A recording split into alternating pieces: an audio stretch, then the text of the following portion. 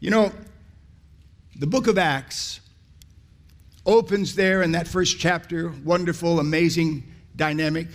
And then by the time we get to the second chapter of the book of Acts, we get a look at what the church looked like right after the resurrection of Jesus, right after the outpouring of the Holy Spirit. They were hot, they were on fire, and we just get this beautiful look, picture, scene of the early church in the book of Acts. I'm reading from Acts 2, verse 44. Now all who believed were together. Everybody say together. Because that's what we are today. Online, we're together. In Oklahoma and Liberia and all over the world online right now, we're together. Now all who believed were together and had all things in common, and sold their possessions and goods and divided them among all as anyone had need.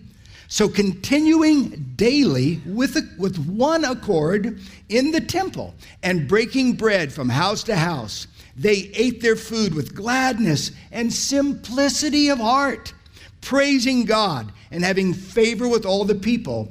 And the Lord added to the church daily those who were being saved. What an amazing thing. Let me read it from the New Living Translation. And all the believers met together in one place. They were kind of in one place. And they shared everything they had. They sold their property and possessions and shared the money with those in need. They worshiped together at the temple each day, met in homes for the Lord's Supper, and shared their meals with great joy and generosity, all the while praising God and enjoying the goodwill of all the people. And each day the Lord added to their fellowship those who were being saved. One more, the TPT. All the believers were in fellowship as one body, and they shared with one another whatever they had. Out of generosity, they even sold their assets to distribute the proceeds to those who were in need among them. Daily they met together in the temple courts and in one another's homes to celebrate communion. They shared meals together with joyful hearts and tender humility. They were continually filled with praises to God, enjoying the favor of all the people. And the Lord kept adding to their number daily those who were coming to life. So now here we are, 2,000 years on, looking back at what the second chapter of Acts showed us. Today, it's a little different. We're in a different scenario and situation. We're not, we don't have the Roman Empire persecuting us or anything like that. Today, we don't have all things in common as they did. I don't have the keys to your car, and you don't have the keys to my car. But let me know if you need a ride, all right? But I'm just saying, I'm going to keep my keys. You're going to keep your keys. We may not have our houses in common, but we open our houses to one another, and we have food and fellowship and friendship and connect. But you keep your key to your house, and I'll keep my key to my house. But what we do have in common is this house. Yeah. Yeah. Come on. His house. Yeah. Our Father's house. Yeah. This we hold in common. Jesus twice used the phrase, my Father's house. 2 times, Jesus spoke of my Father's house. The first is in John chapter 2 and verse 16, where he refers to the temple built with stone and wood by the hands of craftsmen, bought and paid for by the offerings and sacrifices of people. And we read these words of Jesus in John chapter 2 and verse 16. And he said, this is when he's driving out the money changers. And he said to them that sold doves, take these things hence. Make not my Father's house make not my Father's house a house of merchandise. And then the very next verse, the disciples saw Jesus with such zeal for his Father's house. Wait a minute, his Father's house. It was built by men. It was stone. It was wood. It was the work of craftsmen. But Jesus said, my Father's house. And then they quoted the scripture from the Old Testament. Zeal for your house has consumed me, speaking of Jesus and his attitude toward his Father's house. Good, yeah. Now, the second time Jesus speaks of his Father's house is in John 14, verse 2. And he says this, in my Father's house are many mansions. If it were not so, I would have told you. I go to prepare a place for you. So Jesus reveals to us that there is a Father's house on earth for him, and there is a Father's house in heaven for us. Yeah. King Solomon said at the building of the temple, in 2 Chronicles chapter 6, King Solomon said, now it was in the heart of David, my father. It was in the heart of David, my father, to build a house for the name of the Lord, the God of Israel. But the Lord said to David, my father, whereas it was in your heart, it was in your heart to build a house for my name, you did well that it was in your heart. Nevertheless, it's not you who shall build the house, but your son, who will be born to you. He will build the house for my name, the house that's in your heart. Now, we know as New Testament Christians that we are his house. Our body is the temple of the Holy Spirit. We are his dwelling. We are his church. But we, as his church, gather together in one place, like the second chapter of Acts. We come to a place that has been dedicated and consecrated for the glory of God, for a lighthouse to a city that people can drive by and say, there's the church, a house committed and dedicated to God. Right here on the M4. Right here on the northern road with 8 nice new lanes out in front of us. Right here on 31 acres is a school and a house dedicated and devoted to the King of Kings and to the Lord of Lords. And this building, bought and not paid for completely, but certainly bought by the generation before us. Some, I believe, mortgaged their own homes to buy the land, to buy the property, and then literally wheelbarrows and hand-shoveled concrete laid the foundation we're sitting on and standing on today right here. That was the generation before us. They gave, they sacrificed. Now, we've been the generation, by the grace of God, within the last 2 or 3 years, they've been able to pay off all the debt. It's all paid for now. This land is all paid for. The building's paid for. Now, the school is a little different situation as we work through with government and funding and those kinds of things, which is to advantage, not disadvantage. Yeah. But this building, like that building in Jerusalem, was built by God's people with their generosity and their heart for the house and for his house. Now, we may not hold all things in common, but we hold many. We may not have everything in common like they did in the book of Acts, but we have many things in common. And as we worshiped today and as we gathered today, I could just sense this. I'll tell you what, we have this king and his cause in common. I can tell you that. And you heard the videos of families in this church. A lot of those people on the screen were born, literally born, while their parents were in this house, you know. We hold the vision of this house in common to make his last command our first priority. We hold the vision of this house in common to turn non-Christians into totally committed, dedicated followers of the Lord Jesus Christ. For decades, we have gathered together in this house to marry our sons and our daughters and bury our mothers and our fathers.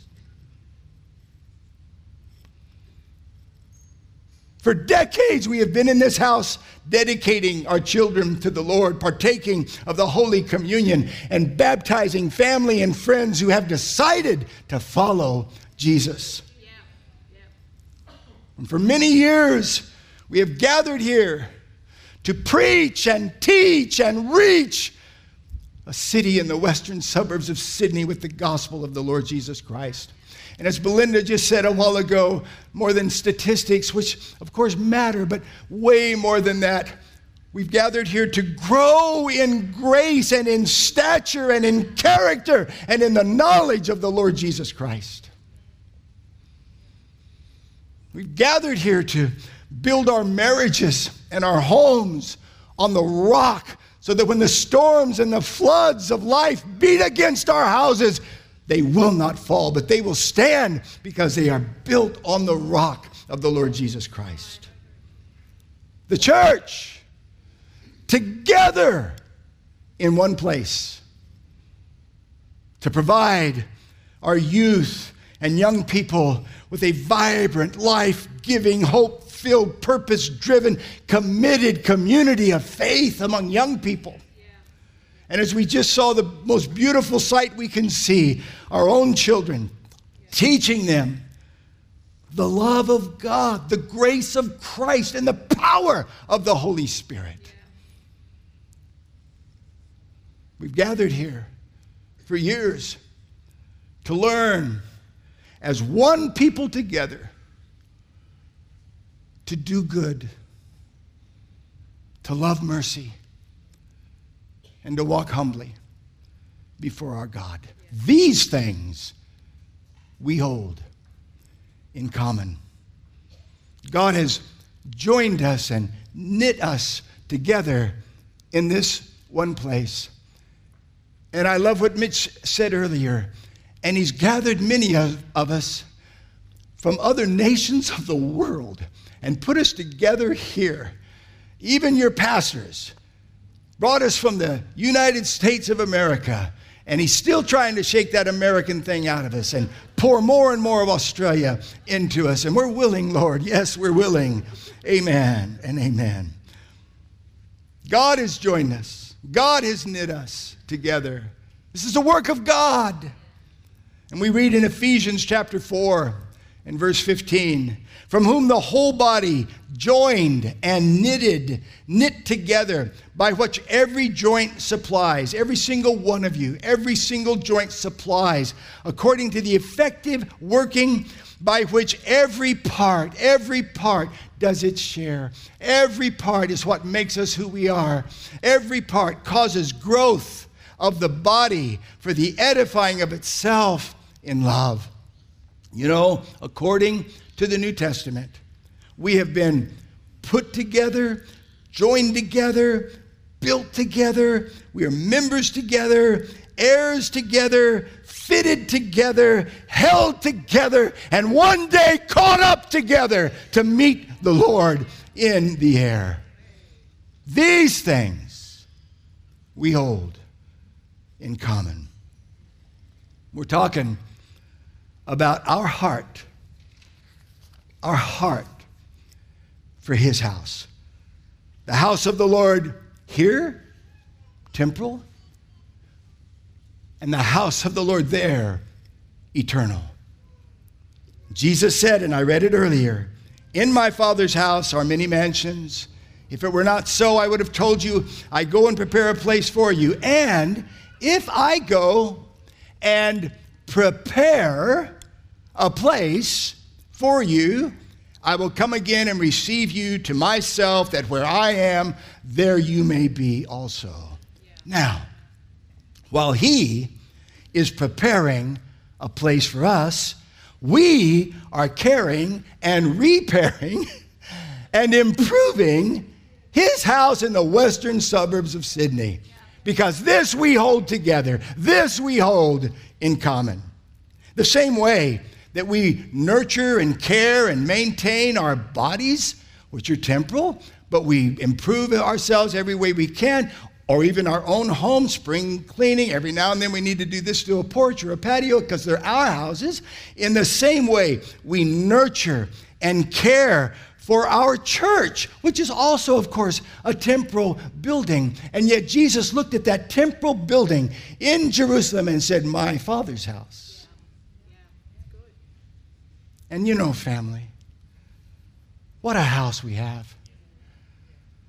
How I honor Pastor Gordon Gibbs. How I honor his faith.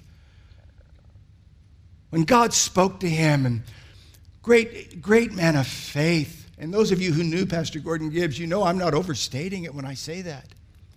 And God told him there's land in the wind, and there was no M4. It was just fields out here. There was just a little 2-lane northern road running down the street.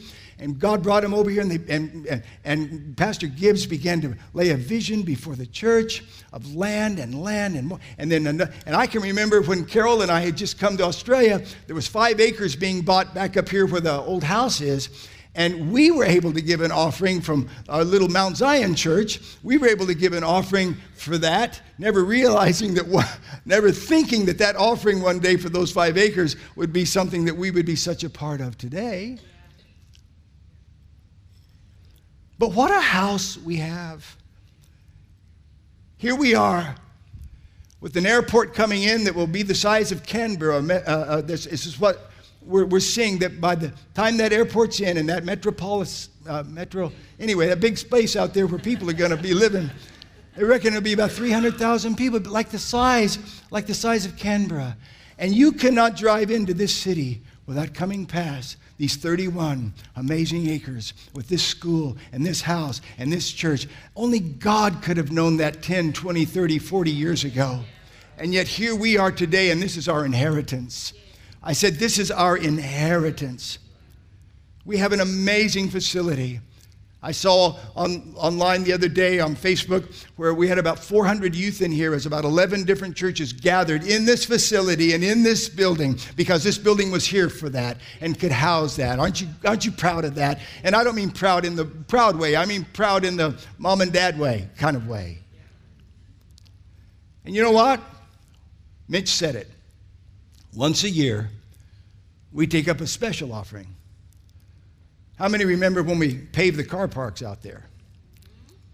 I had a good buddy out there. We were paving that car park together, and he and I started mucking around, and I broke his little finger out there in the car park. Did we ever get that all covered and fixed, Rob? What an amazing facility God has given us.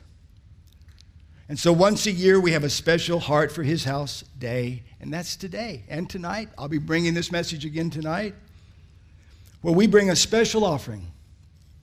You know, a thanksgiving offering, an appreciation offering to God for His house.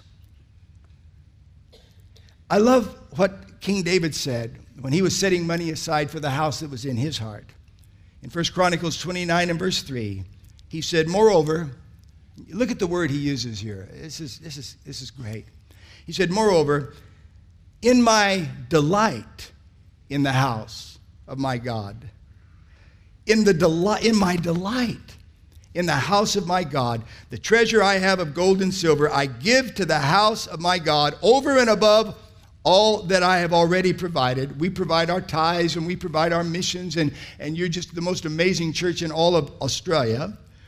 But he said, but in my delight in the house of God, in my delight for the house of God, I give to the house of God. You see, this is not a compulsion or a pressure or a coercion or even an obligation. This is our delight for his house, that we bring our children or our young people or our wife or our husband, our family, our parent. This is our delight for his house that we bring a special offering to. And like you, I love this house.